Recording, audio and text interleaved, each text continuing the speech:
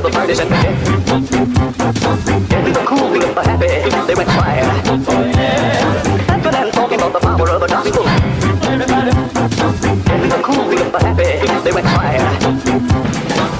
Welcome to the You Are Not So Smart podcast, episode 13.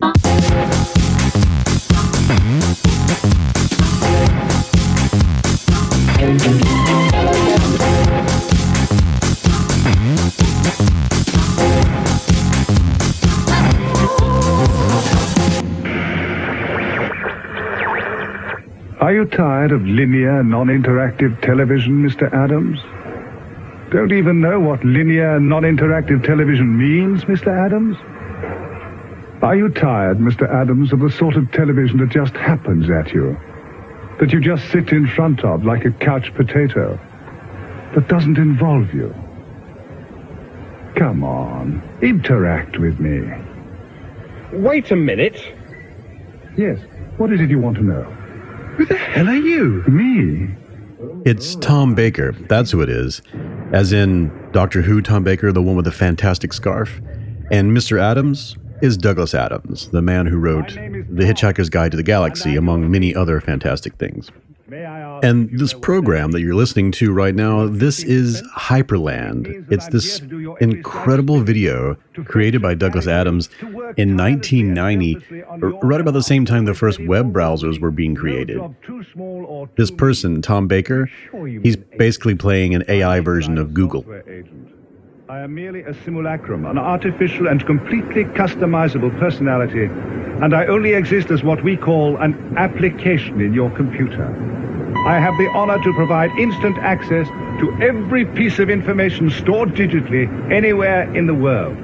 Any picture or film, any sound, any book, any statistic, any fact, any connection between anything you care to think of. You have only to tell me, and it will be my humble duty to find it for you and to present it to you for your interactive pleasure.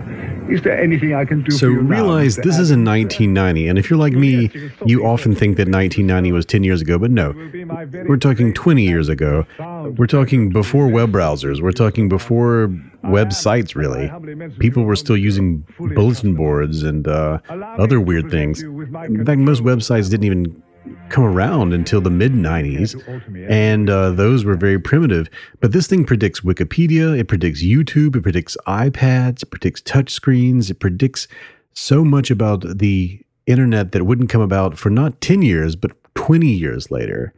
And that's really amazing because it has a very utopian feel to it. It has a very, look how amazing the world is going to be in the future and how much better it's going to be there right now. And most things that have that utopian feel aren't, they aren't very good at predicting what the future will be like. Whether it's something like flying cars or it's just something like, curing diseases or whatever, oftentimes they just don't get it right. When it comes to the internet, things often really get it wrong. If you think about movies like The Net or Johnny Mnemonic or stuff like that, they never got the internet right. And that's why I love Douglas Adams. And I hate that he died at 49 of a heart attack before he was able to see all the things he was predicting come true. This is his last interview in 2001. Listen to how amazing and human and wonderful he was when it came to predicting the future. And everybody was in touch with everybody else. So that's what we kind of lost in the 20th century. Effectively, we can't do what we used to do simply because there are now so damn many of us. But what our technologies are beginning to do is put us back in touch with each other much more intimately in ways that we used to be. And that's what we've got to kind of readjust to.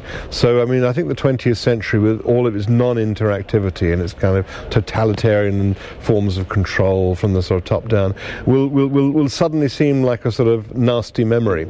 And I think that the technologies of the 21st century are basically recreating on much larger scale the intimacies of previous forms of human experience. So that's 2001, and it's a good solid decade into what Douglas Adams imagined we would have. But it is before the iPhone. It is before Facebook. It is before Twitter. It is before the current incarnation. And with the current incarnation of the web, there are sort of two sides. I mean, there are plenty of people in the middle, but it's also highly polarized. You have people who are still utopian in their vision of what the future will be like with the web. In fact, that utopian vision hasn't changed very much from people like Timothy Leary, the Harvard psychologist who did a lot of LSD. He was one of the first proponents of the idea of the cyberpunk, and he made this really strange guided meditation called How to Operate Your Brain, and distributed that in the early 1990s. And here's a little excerpt from that. In the 60s, we said power to the people. In the 90s, in the digital multimedia 90s, we say power to the pupil. I love that so much. In the 60s, we said power to the people, but in the multimedia 90s, we'll say power to the pupil. And that's sort of the main message of Timothy Leary during that cyberpunk era, was the idea that we've been told what to watch. You've had tonight's viewing schedule has been selected ahead of time, and you have no say in it. And but in the future, you'll be able to have this vast buffet of data to sort through. And of course, it came true.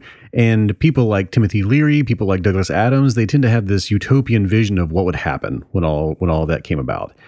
But then a couple of years ago, we started getting the naysayers who have always been around. There have always been naysayers saying that the coming digital revolution will be apocalyptic in some way or another.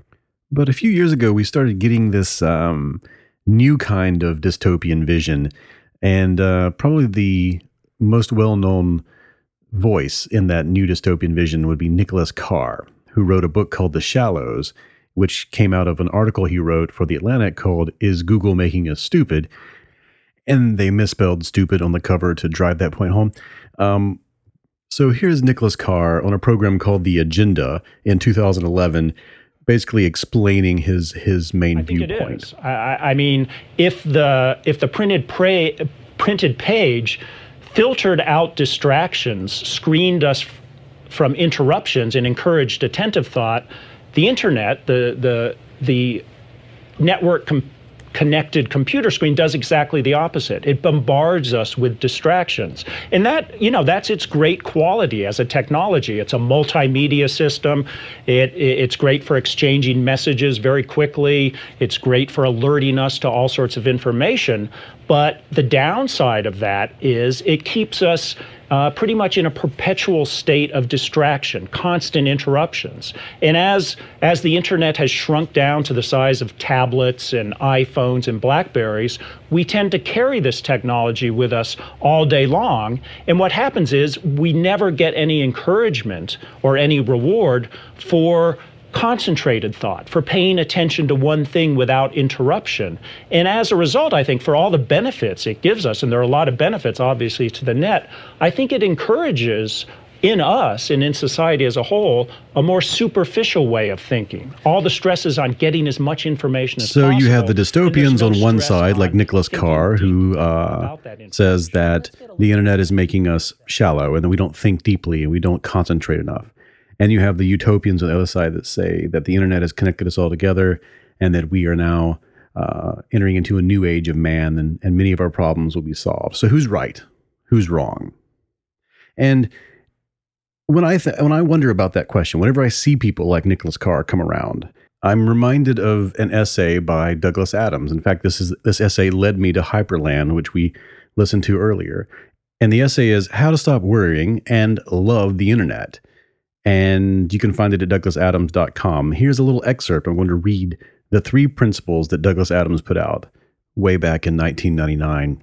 Number 1, everything that's already in the world when you're born is just normal.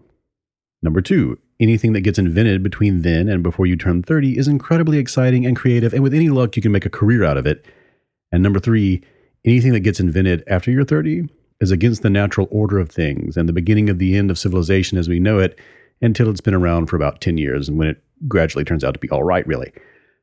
So we haven't quite had Facebook and the iPhone and Twitter for 10 years. So the jury, I think, is out on those things. And I don't think I agree with Nicholas Carr. But I can't be sure, because predicting the future is very difficult. So what will technology do to us? Is it good? Is it bad? Is technology making us smarter, or is technology making us stupid? And that is what we're going to talk about today on the You Are Not So Smart podcast. My name is David McCraney, and I will be your host. On each episode of the You Are Not So Smart podcast, we explore a new topic in the realm of self-delusion, and then we interview an expert on that topic before eating a cookie and reading some self-delusion news. This episode is about technology and its effect on our minds. This episode's guest is Clive Thompson. He is the author of a book called Smarter Than You Think: How Technology is Changing Our Minds for the Better.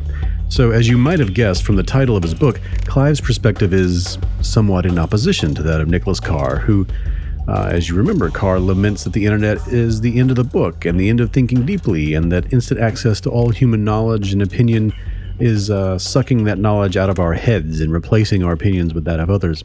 But what's great about Clive's book, and we'll go into that in a moment, is although it respectfully disagrees with the naysayers like Nicholas Carr and naysayers before him who have all been proved wrong by the unfolding of reality. Specifically, I love, if you can find it, it's you can go to Google and type in "Why the Web Won't Be Nirvana" by Clifford Stoll. It's a great article from 1995 that gets passed around every year or two. And pretty much every single sentence in the article is wrong. It predicted that the internet would not be that big of a deal. Let me read a little bit from it.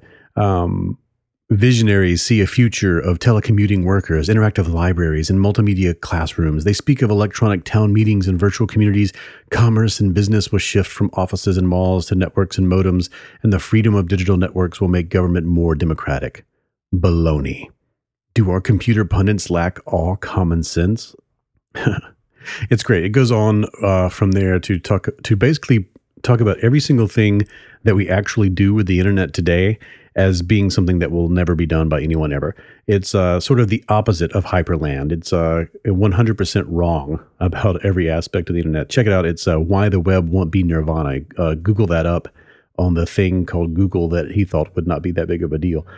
So yeah, what I like about Clive Thompson's book is that it doesn't, although it says it respectfully disagrees with all of that sort of naysaying, it doesn't go all the way over into the other side and says that Twitter is going to solve all of our world problems, or that the certain technologies that are unfolding are going to end poverty and going to end, it's going to put us in this Star Trek: The Next Generation world just by having this technology is going to change things. But a lot of people have said that sort of thing. What comes up in arguments for or against new technology, what you see very often, was when a new technology becomes popular. And Clive brings this up in his book. So many people throughout the ages, when a new technology arrives, they either jump right on board and see it as the savior of the species, or immediately gather up intellectual pitchforks and torches and set about warning humanity that everything they love is about to be destroyed. And whenever a new technology becomes popular enough that the people who get paid to have opinions start telling everyone those opinions, the same two logical fallacies appear over and over again. And this goes back to the first philosophers. Now, a logical fallacy for the uninitiated is sort of a bug in the code of that a human being uses when creating an argument for or against something. And they even pop up when you argue with yourself. Most of them they were understood way back, like back when you could get invited to a math party thrown by Pythagoras. And back then it was expected that learned people would argue and debate over what was and was not true. So over time, the same errors in logic would appear in those arguments, and so often appeared that they were labeled and categorized and defined. One of those logical fallacies is the argumentum ad antiquitatem, which is sort of Latin for the argument from antiquity. It's also called the appeal to tradition or the appeal to antiquity. Basically, it's the argument that things have always been done in a certain way, or that some piece of old technology is still used, is still very useful, and it's still well made, so there's no need to change or adopt something new. Now, sometimes it appears as an argument against something because there isn't something that resembles it in the past, or not resembles it enough for people to recognize. So you often see this when people argue for something like astrology or some old law or policy or anything historic or ancient or traditional. And it's a fallacy because just because something is old and revered and respected doesn't mean that it's good or correct or worth keeping around or not worth modifying. And just because something is new, that doesn't mean that it's bad. And of course, it seems really obvious when you point out that this is a fallacy, but you see it all the time. The neurologist, Steven Novella, who runs the Neurologica blog and hosts the Skeptic's Guide to the Universe podcast, he has this great line about the argument from antiquity, which he used in an essay about acupuncture, which, by the way, acupuncture does not stand up to scientific scrutiny, but we can talk about that in another episode. Anyway, he said, and this is a quote from Steven Novella, "Philosophy-based modalities are not tested by time because they are not tested." In other words, a lot of things that people think have stood the test of time, like acupuncture, have been around for a long, long time, but in that time, they've never actually been tested to see if they work or are real. So the phrase, "it has stood the test of time," is pretty inaccurate because there hasn't been a whole lot of testing. Now, on the other side of the argument from antiquity, there's another logical fallacy, and it exists in a sort of push-pull antagonism with the argument from antiquity, and that is the argumentum ad novitatem, or the argument from novelty, or the appeal to novelty. And so this is the other argument, and you can totally see where we're going here. This one suggests that old things are dumb just because they're old, and that new things are better than old things just because they are new. And this is the one that's very popular in advertising, and you see it also for diets. And, I always think about the 1950s when you hear about this, like new, improved, progress, and, technology, the way of the future. And this is basically what happens. Advertising very much wants you to go buy the new thing. And so the new thing is always presented as being a replacement for and better than the old thing. And that's not always true. So these two fallacies pull on us. They're just part of who we are as human beings, and we tend to use them in our arguments. Sometimes we think that the old things are better than the new things just because they've been around for a long time. And sometimes we think that the new things are way better than the old things because they just appeared. But the truth is, of course, somewhere in the middle. And that's what I really like about Clive Thompson's book, is that he doesn't go really far in either direction. He says, this is what's happening right now, and this is the actual effect it's having on the world. And instead of saying that technology is our savior or that technology is our doom, he says that it's just changing us. It's just changing everything. Things that used to be impossible are now possible, and things that we never thought we could do that were too expensive can now be done, or things that would be impossible to do because there weren't all these connections between us, and so on and so on. And what it means is that we have to develop, and he uses this term over and over again, new literacies. And it's just a great book. I want you to check it out. And we're going to talk to him about it right now. So let's introduce this man, Clive Thompson. Who is he? Clive Thompson is a journalist. And in 2002, he was awarded a Knight Science Journalism Fellowship at MIT. And he has a blog called Collision Detection. And he writes a lot for Wired and New York Times Magazine, and he has this new book out that we're going to discuss right now.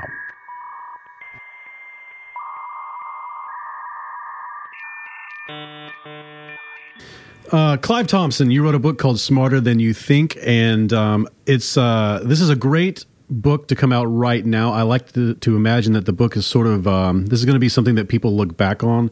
I love looking at that paleo technology stuff online where people predicted that in the future there would be we'd have vessels made out of hot air balloons that would take us to our jobs and that sort of thing.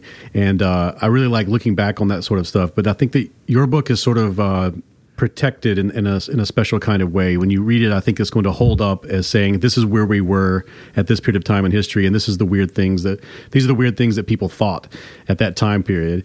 That's a long introduction to a question that I'm going to ask, which is, right now there seems to be a whole lot of panic out there. You read everywhere people, and this has been going on for years, every year someone says something about Google or Facebook or YouTube or Twitter or smartphones or messing with our minds. And I just want to start with Google. A lot of people, I even ask people on my Facebook page to pose questions to you. And one of the first questions was, is Google making us dumb? having access to Wikipedia and this ocean of information, is this somehow making us lazy intellectually? And so I would say your book seems to disagree in every direction possible. But what do you say when people come right out the gate and ask that question? Well, it's funny they asked you that, because that's definitely the one I get at I get when I'm walking around and talking about the book, and or at a cocktail party and someone in a bar and someone hears about my book and they're like, wow, so what about this? And yeah, the worry about mental laziness is a really big one. The idea that because we can sort of turn to Wikipedia or turn to our phone to get an answer to a question, that we're somehow sort of our brain is becoming slack, like an empty wine bladder. In a way, the funny thing is, when I started the book, I worried a little bit about that myself. I felt like everyone else, this sense of, wow, I don't really remember phone numbers anymore. Like, is that a sort of a metaphor or a metonym for the overall inability of my brain to retain things? But the more I looked both at sort of the way memory works, and this is something you talk a lot about in your work too. The fragility of what I learned was the fragility of human memory is such that we've sort of always been really terrible at the details of everyday of knowledge. Like, we're really good at retaining the meaning of something. We study something, we read about it, we talk about it with someone. We're good at cementing the gist of it, but we're really bad at the details. Mm-hmm. And so historically, we've had all these ways of storing the details, the stuff we want to remember. We think of a lot of it as happening, in paper. Like, we write this knowledge down in books, and we write it in articles, and we save them and store them so we can look at them. But the truth is, most of the knowledge we store that's outside of us is stored in other people. It's this thing called transactive memory, where, like, I hang out with my wife a lot, I hang out with my friends, hang out with my workmates, and we gradually sort of subconsciously realize, oh, you're better at remembering the details of state politics than I am. And I'm better at remembering, Fahrenheit, Celsius conversion. And she's better at remembering the plots of, Three's Company. So we each sort of rely on each other to remember these details. And that's why, if you've ever been in a relationship for a long time, you get in these weird fights where it's like, how come you can never remember, where the tax forms are? And, and the other person's like, how come you can never remember the dates of my birthday? And that's because we're actually using each other to help remember these things, because our brains are dreadful at the details. And this has been something we've done for hundreds and thousands of years. It's why socially we're smarter when we're around each other. We're not just social thinkers, we're actually social rememberers. And so what started to happen was that, for years, again, we had these cool technologies outside of our bodies, books and whatnot with knowledge stored, but we're kind of lazy, so we don't look at them very often. Encyclopedia Britannica, when I was a kid, we had an edition of it, and if you were to make yourself look smart, you always had one, but you never looked at it. Encyclopedia Britannica, they did a study of their users and found out that the average person, the average user of Encyclopedia Britannica in print looked at it once a year.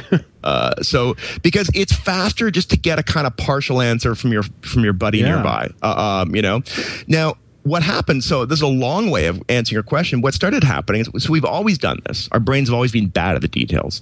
And what we started doing is, now that we actually have these very much more fast-paced devices, we can integrate them almost in the way of the social flow that we have people. And so that's great, and it's, but with hazards, right? The great part is Wikipedia is better at remembering the details than my buddy is. How many drone strikes have there been in Pakistan?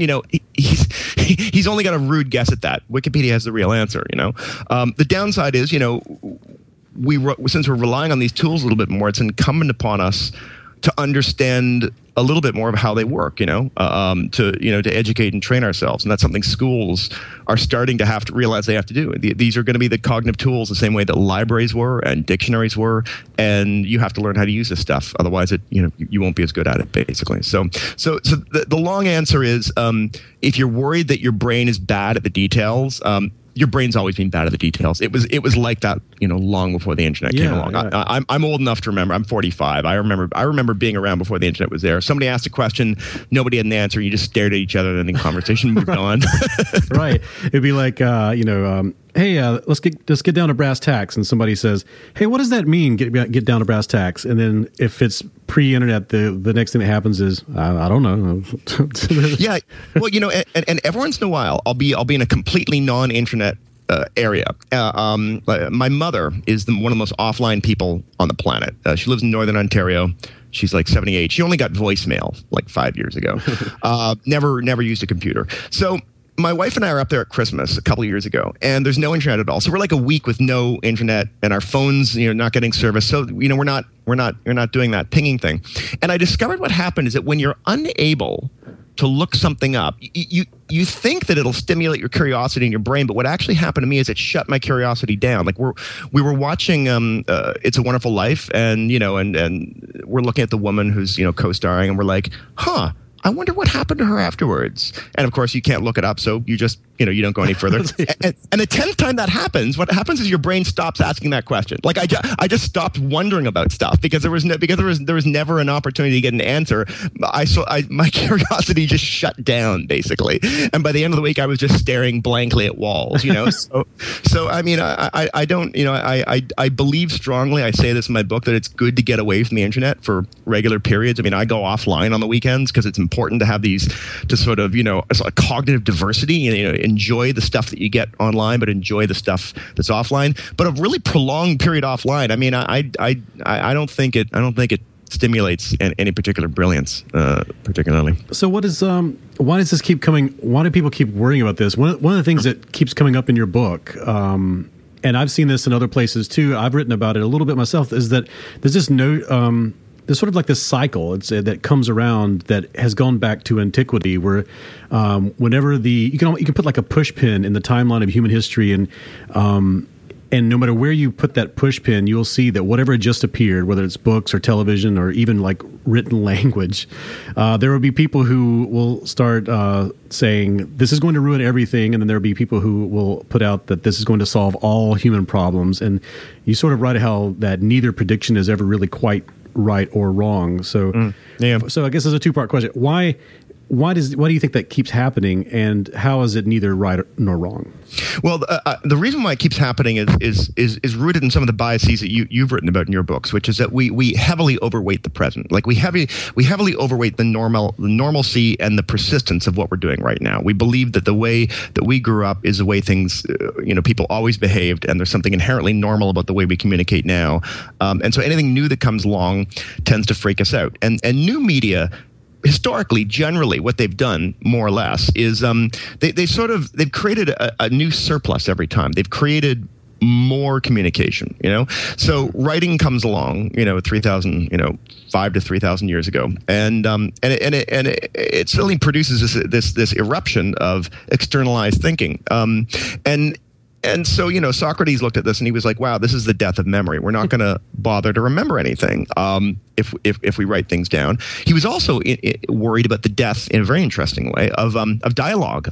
If I write a book and give it to you, and you look at the book and go, wow, I think this is stupid, you cannot argue with the book. The book cannot respond to you, right? And so for Socrates, knowledge was formed in debate. And if you could not debate with someone and argue, you could not have wisdom. So he was, basically it was a challenge to the way that he had done things. And the same pattern happens over and over again. He was sort of unable to realize that when we were able to externalize knowledge, we, in books and writing, we no longer had to remember everything. We would have recourse to accessing a much huger array of knowledge that any individual could if they had to keep it in their fragile minds. And so we would get libraries and things like that.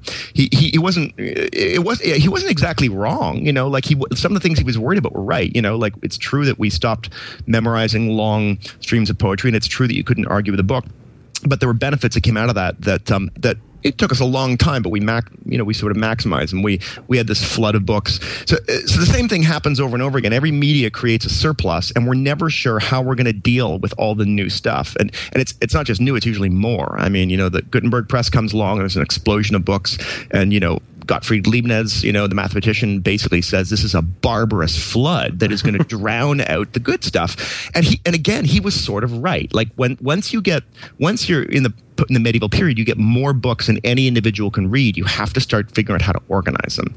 And so this is the exact flow, surplus and then panic, and we figured out how to organize it. Same thing happened with radio and the telephone. The same thing happened with TV and the internet. So each time, and right now we're in the middle of this, how do we organize this stuff? Panic. The thing I find heartening is that even as the panics recur over history, so do the solutions. The things we did in the 15th to 17th century to organize information are shockingly similar to what we're doing now. Back when they had books come along and more than anyone could ever consume, they started blogging. Basically, there were these guys who'd create these things called Florilegia, which were encyclopedias, and they would go through books and they would literally with scissors cut out like the best paragraph and paste it into this huge anthology they would sell to a rich person as a way for them to access the best knowledge that was out there. And that's exactly like blogging. They also, and scribes would go to churches and sit down to these amazing priests giving amazing sermons. They would scribble down their notes and then circulate them later. They were live blogging the sermons, right? So all these techniques we do today are very similar to the way that we've dealt with panics before. So some of it's surplus. The other one is that anything that changes the way that people socialize makes people really lose their crap. And there's an Intel researcher, Genevieve Bell, who formalized this as 3 rules that I think is fantastic. And this is a great one to think about. She goes, why do some technologies provoke particular freakouts? And she says, well, it's whenever they change 3 things. It has to change the way we relate to space, the way we relate to time, and the way we relate to each other. And if you hit all 3 with a technology, people absolutely freak out and they think that the world's going to end. Yeah. And what's interesting is that you can use those rules to predict what's going to happen. Like, why did we freak out about the mobile phone but not the fax machine? Well, the mobile phone hit upon space, time, and the way we relate to each other. The fax machine hit upon space and time, but it didn't really change the way we relate to each other because it was never used as a person-to-person communications tool. So unless you honk all 3 of those buttons, you don't freak out. And the internet slams all 3 of those in the most outrageous way possible. So that's some of what we see with those cycles. Long-winded answer. I love that. No, that's great. I love that. I remember watching Back to the Future 2 and how there was a fax machine in every room, and Marty McFly gets fired via fax machine, and they were so like. But that's interesting about that, and you see that through all these things that try to predict how we're going to interact with the future and with technology is that. Behavior is pretty set. I mean, it changes very slowly over like evolutionary time. But like as the technologies keep churning, the same sort of behaviors are at play, and the same biases, the same responses. So, like and what's weird is sometimes a technology will come along that will take a behavior that used to cost a whole lot to display or to enjoy, and will just reduce the cost of that so low that all of a sudden it explodes. Whenever I have a chance to talk in front of people and they wonder about politics and stuff, I mentioned that it's almost kind of like an invasive species that, confirmation bias is a great example of like confirmation bias never had anything like Google to, exactly. And once you pair confirmation bias with Google, you get this totally new way of being a person, and that's going to happen all the time whenever new technology comes along and plays with these old behaviors. So it's good to know about those old behaviors because new technology is going to interact with the same behavioral routines over and over again. Absolutely. Confirmation bias is really one of the big dangers of the internet, right? I mean, we always had although I go back and forth in this because I've had some political thinkers say to me, homophily, like seeking out like is a big problem. We that's a type of confirmation bias. We seek out people that agree with us, and I was sort of like, well, don't we kind of do that, more now online? They're kind of like, well, don't discount how homophilic the physical world was beforehand. I mean, like when you were limited to what your dad told you at the dinner table for your political knowledge, things are pretty bad. Like there was almost no chance of colliding into a seriously alternative opinion in your small town. Even people that, and whereas studies have shown, Dana Boyd did this great study where she looked at a Twitter debate over the really one of the most amazingly politically charged thing you could possibly imagine, which is like the killing of George Tillard, the abortion doctor. And she studied Twitter conversations about it because there was a hashtag made for it, right? But what happened is that the hashtag, because it was essentially, just the Tillard shooting or whatever, wound up bringing all these very pro and very anti-abortion people together in this conversation. And when she analyzed the actual interactions, like a significant minority, I think like 40% or thereabouts of the interactions were across that divide. Now, as she points out, they were not great interactions because Twitter is not really a tool for deliberative democracy, right?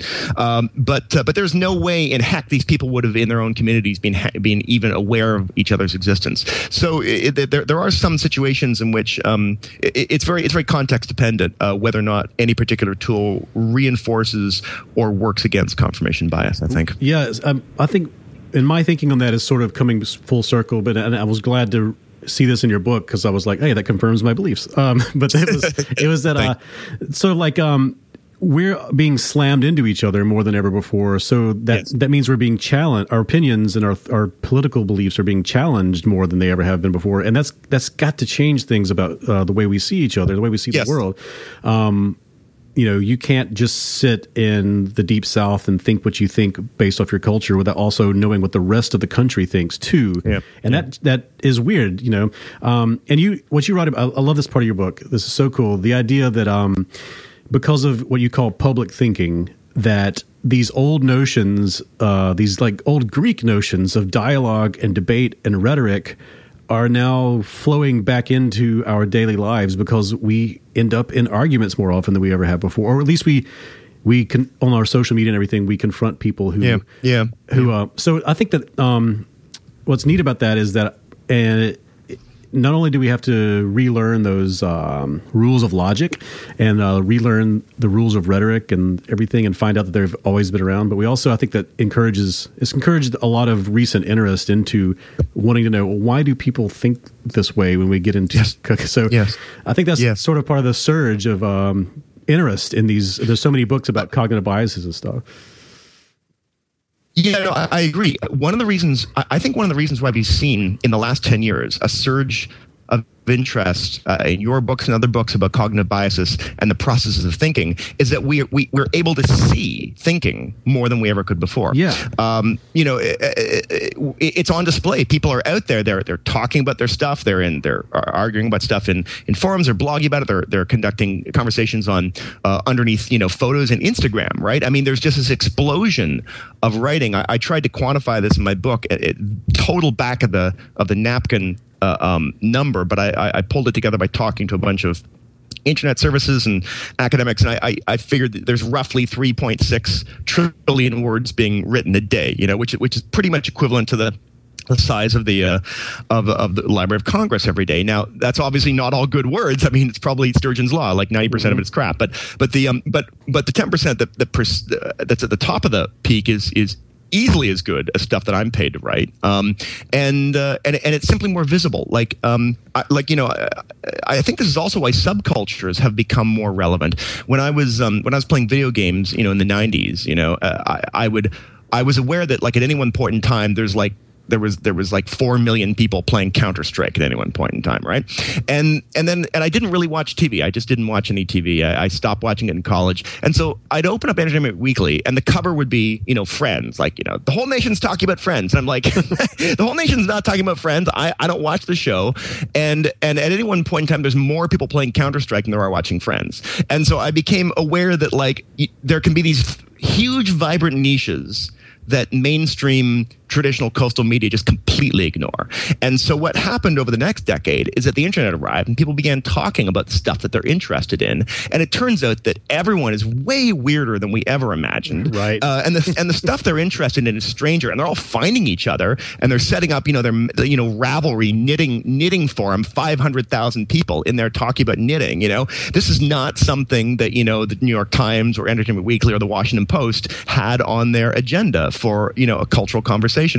And to me, people worry about the fragmenting of culture, but I frankly think there's something delightful and powerful and wonderful about the explosion of this thinking, because we are simply more aware of the diversity of human passion right now, which I think is great. Yeah, and there's a lot of the critics of this sort of thing think that it's being created by the technology, and it's usually, and maybe I'm wrong with this, but it's just being revealed or enhanced or amplified, not necessarily created out of nothingness. I completely agree. I mean, like there were always weird little subcultures. I would, as a kid, I was a nerdy kid. I was into origami. I couldn't find really anyone, at my high school or middle school or elementary school interested in origami. But by the time I got to the University of Toronto, it's 45,000 students, there's an origami club. So once you have 45,000 people, there is that subculture emerges. Once you get the internet together and you give them these sort of new literate tools like YouTube and animation to help illustrate how you do these folds, everything just goes absolutely bonkers, because now all the Russian origami people and all the Japanese origami people and the people in Atlanta who are into origami and I are all talking online. And you know what's really interesting too? This cuts this question we were talking earlier about political bias. Joseph Kahane is this wonderful researcher who looks at sort of, I guess, exposure to different walks of life and different worldviews. And he finds that Facebook and he looks at teenagers, it's actually bad for exposure to diverse views. And that's because you're again, it's homophily. You're mostly hanging out with the people you already know kind of reasonably well. Whereas whenever he followed a teenager's wanderings into a community of interest, like their hobby, it massively opened up them to all sorts of different people from different walks of life. Because now they're clustering not about their friendship circle or their town. They're all there because they care about origami. And so I'm in these origami forums, and people, they get bored of origami after all. They start talking about politics, start talking about sports, start talking about like their sex lives. And it is just fascinating because they're actually quite civil because they have this common interest. And yet they're from octogenarians talking to 21-year-olds. And so for me, one of the things that I find frustrating about discussions of the online world is whenever people talk about, why are comments so bad? Well, they're looking at the same 9 or 10 places. They're looking at newspapers. Newspapers have legendarily bad comments because they draw in all the kooks from their local communities and they don't do any moderation. And they're also drive-by communities. Nobody's really interested in talking to each other. They want to talk to the paper. They want to yell at the world. But I'm of the opinion the vast majority of online conversation is actually not happening in these highly visible, because they're put on by famous organizations, places like, newspapers. It's actually happening in these weird forums you've never heard of before, that when you peek into them have, 4,000 people all writing 15,000 words collectively a day, and those worlds, when you look at them, are not only charming and delightful, but I think they're much more healthy, and they have much more interesting conversations between people than the sort of obvious stuff. And so this is a classic frequency bias issue. You because you go to the local paper, you notice a conversation there, but you don't even think about the conversations that are happening outside of that purview. Yeah. And you speak a lot about how we'll have to have, with all of these tools, with any new technology, you need sort of a new civics. You need a new set of guidelines that we can all abide by that will help us communicate better and more with more civility and better dialogue. And also, you speak about things like trommeling. I think that's what you said. Yeah. Trommeling. It's a wonderful word. Basically, I mean, what I just said, I stand by, which is that newspapers have just dreadful comments. But this is not because of anything innate in. I think necessarily in human nature, the way that some people fear it is. It's because they haven't done any of the social work necessary to create a good conversational space. And that's what these 3 internet thinkers, Kevin Marks, Heather Gold, Deb Schultz, they were noticing that there are some forums that had amazing conversations, some that had toxic ones. What was the difference? Well, it turned out the difference wasn't anything but technology. There wasn't like some button you can hit that restores civility. It was because in each of these places there was someone who was doing the social work of being in the threads and being the host. They were rewarding the good people, talking to them, saying, "Hey, that's great. Tell me more about that." And they were punishing the bad actors, either telling them, you're being terrible, or banning them.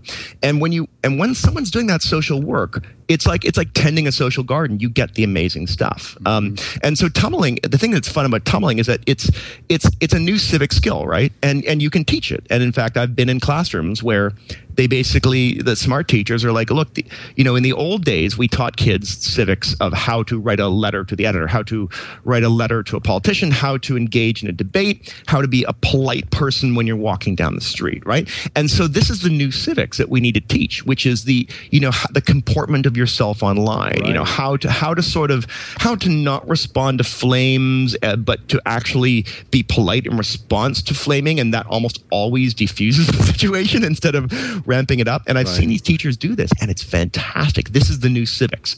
You can teach it, and it is being taught. Yeah, and we just happen to be in that transitional period where no one knows what to do exactly yet because it happens so quickly. Oh, yeah. I love when I see someone just respond with a link to the YouTube video that it's like an 8-second video that's like, it's okay to not like things, just don't be a dick about it. It's like... Yeah, exactly.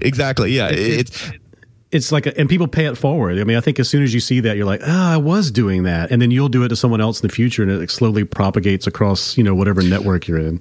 And we also have a long social history of there being very tumultuous periods when a new communications protocol comes along. I mean, like, you could go back as far as the telephone. There was, enormous debate over what's a polite way to talk on the phone, what's a polite way to answer.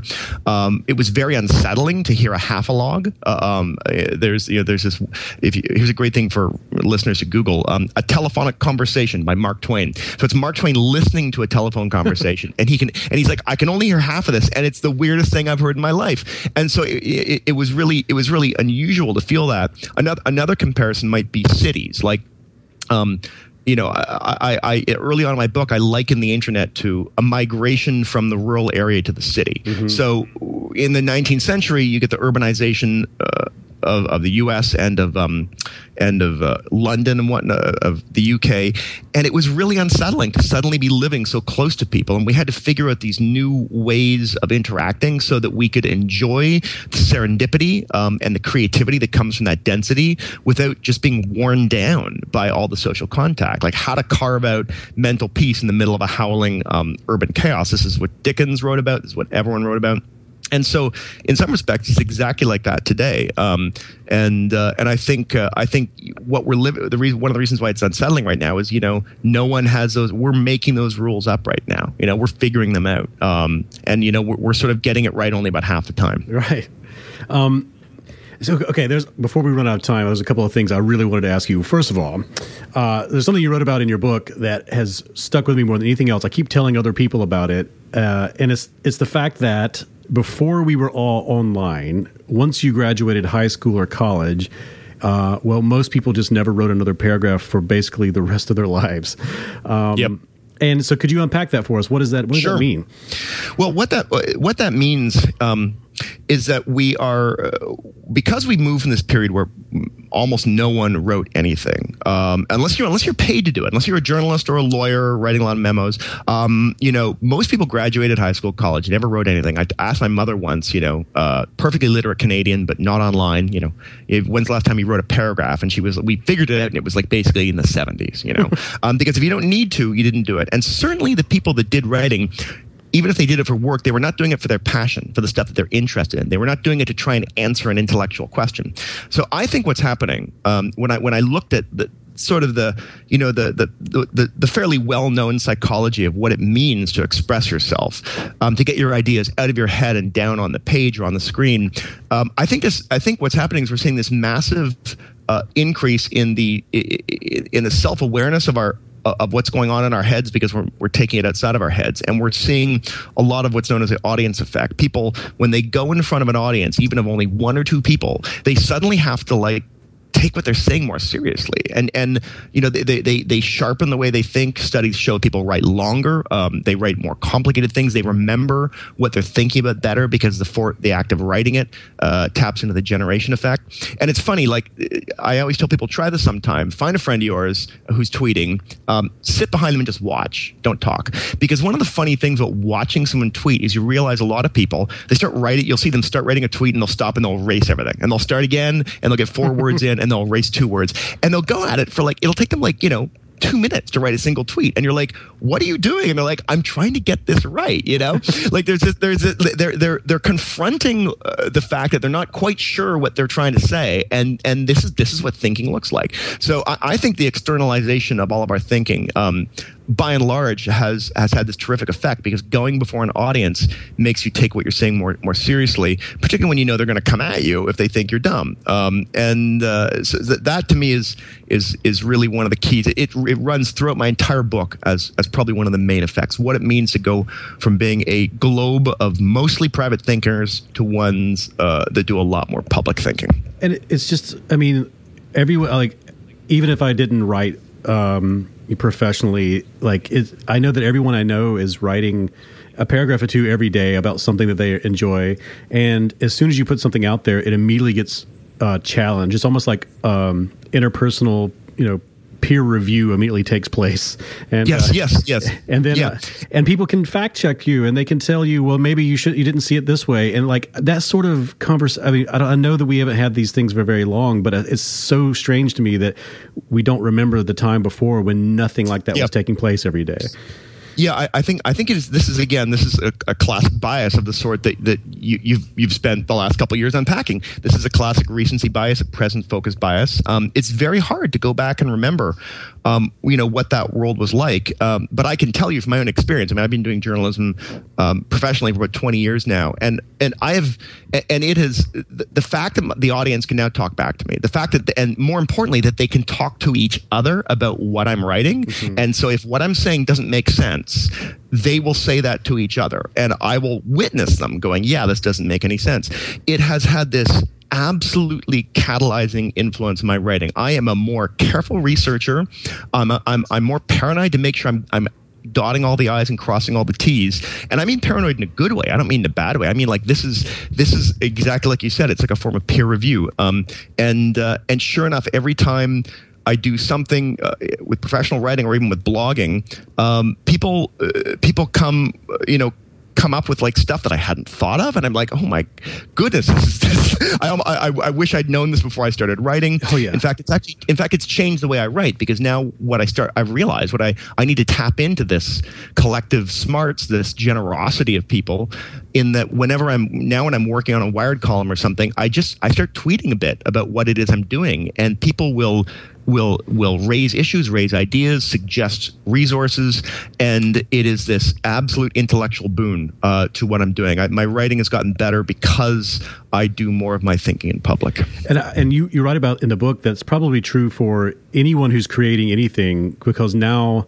if you're making a video or whatever, you're going to go on YouTube, you're going to see other examples of what people are making that is similar to what you're thinking about making, and then you might think to yourself, oh my God, somebody's already made that thing, so I need to make something different or better, or I can borrow these techniques, or it's at every direction. Everyone is feeding off everyone else's production, and so you're more aware of what came before you and what what your actual peer group is, where before you may have just been cut off from all of that. Yeah, and you had to do a lot more reinventing of the wheel, because you couldn't see any examples of what it is you're trying to do. You couldn't talk to other people about it.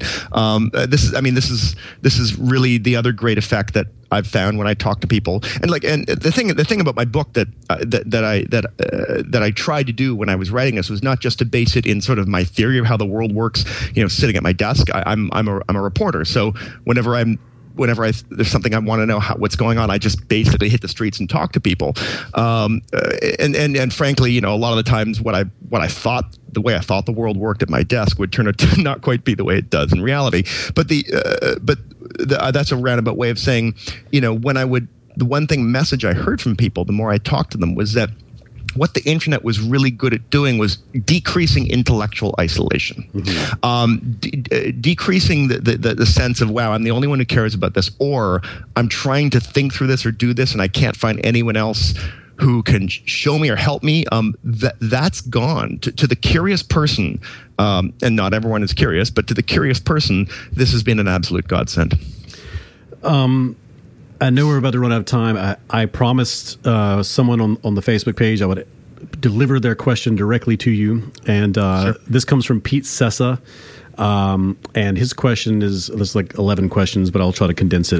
He wants to know, what does Clive think of iPads for children? Specifically, he believes that there is an argument against iPads because it detracts from FaceTime, hampers emotional development, takes away tactile skills, and doesn't allow children to do exploratory play that fosters critical thinking. So...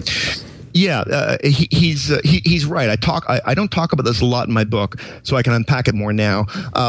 The research that I've seen and that's generally accepted in child development argues that when kids are very young, and we're talking 1 to sort of 5, even older, but certainly when they're very young, a lot of their thinking is done as Mary Montessori would say, with the hands, with the body, with the eyes. And so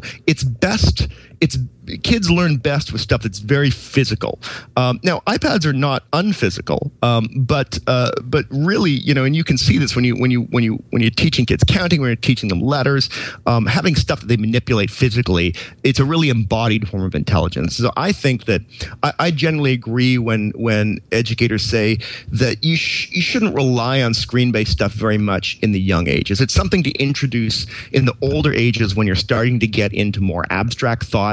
And forms of research and collaboration that are at a higher level, that are text-based. That's when you can bring in the public thinking. That's when you can bring in the interactions with audiences. That's when you can bring in the interactions with this huge world of knowledge. So what I see all the intelligent teachers doing, the classrooms I went to and the successes they were having, was that they ease that stuff in later on. And so I strongly, and the truth is, I also believe this for adults too. I think we don't stop being physical thinkers. In fact, one of the things that I've found pleasant about in a weird way YouTube is that it has reintegrated a lot of physical knowledge, because I decided I wanted to build a cigar box guitar, and I had stopped doing wood shop in high school, or I guess earlier high school. So I buy these high powered tools, and I'm like, oh my god, I'm going to cut my fingers off if I don't at least figure out how to use these. There's no one around to train me. I go into YouTube. There's all these great people sort of formalizing this very sophisticated physical knowledge and saying, here. They're showing me how to use this stuff. It's not as good as being there physically in a workshop being trained, but it's pretty darn good. And so, as I say, I think it's no mistake or no surprise or coincidence that the maker movement, this reintegration of physical intelligence and hand intelligence, with kids in high school and even adults, has gone in lockstep with the fact that we can sort of record and show each other these feats of physical thinking. And I basically, so I agree with what your correspondent is saying with young kids, and I would extend it even to older folks. I think it's good for all of us to be doing physical stuff and learning in physical ways. It all comes back to, and you talk about this a great deal in the book, is that we shouldn't just be passive and let this roll over us. We should figure out the best way to do all these things. Yep. And that's true for I say this all the time. Once you learn about certain aspects of the mind that we are pretty sure we understand, that you become astonished that those things are not then also translating into how we do the legal system or politics. Yeah. Like memory, for example, we were talking about earlier. Like if memory is so bad, then how can we still have eyewitness testimony? It's not like we haven't. Oh my God! Yeah, we've known that for a long, long time. But then again, like you're talking about with the iPad or YouTube or any of these new tech tools, they're also best practices that you can that are readily available. People are doing work that tells you, hey, this is how you should be doing this. This is the best way to do this, and we owe it to ourselves to learn those things as a as a society. And this is the thing, is that there has never really been a new thinking tool that did not require training and learning and exploration. The book is a wonderful thinking tool, but it took a long time of figuring out how to format it so it worked well. The first books, no paragraph breaks, no table of contents, no page numbers. And so you read the book and there was no way to go back and re-refer to stuff. And it took like decades, even centuries, to formalize that tool into something that would be as suitable for deep reading as for sort of flipping through and referring. And then when the library came along, I mean, a research library requires you to be trained in how to use it before it will reveal its utility. And there's really nothing different about our modern world. You're exactly right. It behooves all of us, and particularly the educational system is where the rubber really hits the road, to start figuring out and integrating this stuff into the classroom. Right now, it's slow. The best stuff is being done by librarians because they're not hobbled by any curriculum. They can just get a hold of the kids and show them really cool stuff. But I'm pretty confident that this stuff will unfold along those lines. Clive, I could talk to you about this for 17 hours straight, but I've got to stop somewhere. I'm going to stop here. But if somebody wanted to keep up with you online and figure out what you're up to, what would be the best way to do that? The place I'm most active is on Twitter. I am at Pomeranian99. That is the little fluffy caramel-colored dog, the Pomeranian 99. And I also blog irregularly at collisiondetection.net. And if anyone wants to email me directly, they can email me at clive@clivethompson.net. So those are three ways to go about it. And I'd love to hear directly from anyone if they have a question or something they want to talk about. That's awesome. And what are you working on right now? What's in the future? I'm doing a story for Wired about quantum computing, the world's first quantum computer, and what makes it work. I also have another one or two books that I am in the middle of baking. I can't talk about them yet because I will spoil everything if I talk about them. But once I know I'm doing them, I'm going to be out there public thinking a ton about them. So great. Well, so thank you so much for coming on. It was wonderful. I enjoyed it. Thanks for having me out.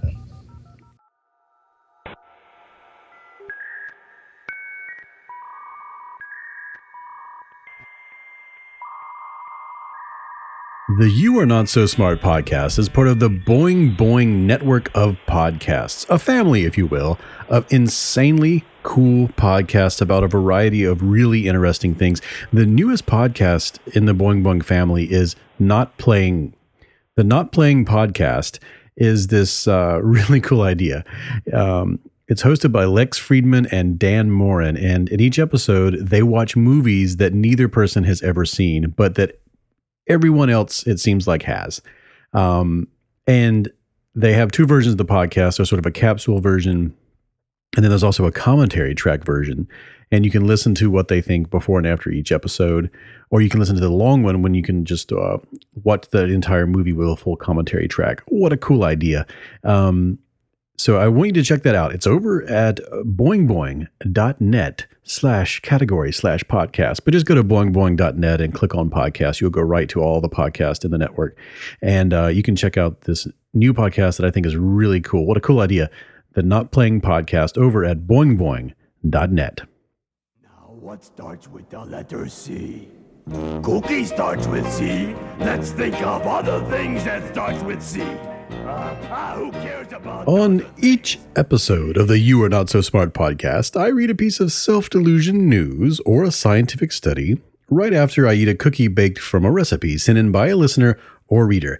You can send your recipes to David at youarenotsosmart.com, and if I pick and bake and eat your recipe, you get a signed copy of the You Are Not So Smart book. I also post the recipe and the winner and the photos of the finished cookie and everything else over at youarenotsosmart.com, as well as the You Are Not So Smart Pinterest page, where you can find all the recipes featured on the show so far. Now, this week's recipe is really cool. It comes from Dr. Joy Swan, an associate professor in the Department of Psychology and Social Sciences at the School of Media, Culture, and Design at Woodbury University. And so what I've got here is a cookie that is called the Chewy Rosemary Sugar Cookie. It uses all-purpose flour and baking soda, salt, and cinnamon, lots and lots of butter, white sugar, 2 eggs, vanilla extract, almond extract, and fresh chopped rosemary as a topping, which I thought was really weird. And so I'm going to taste this. we're going to discover how weird it really is. So here, let me get a bite of this.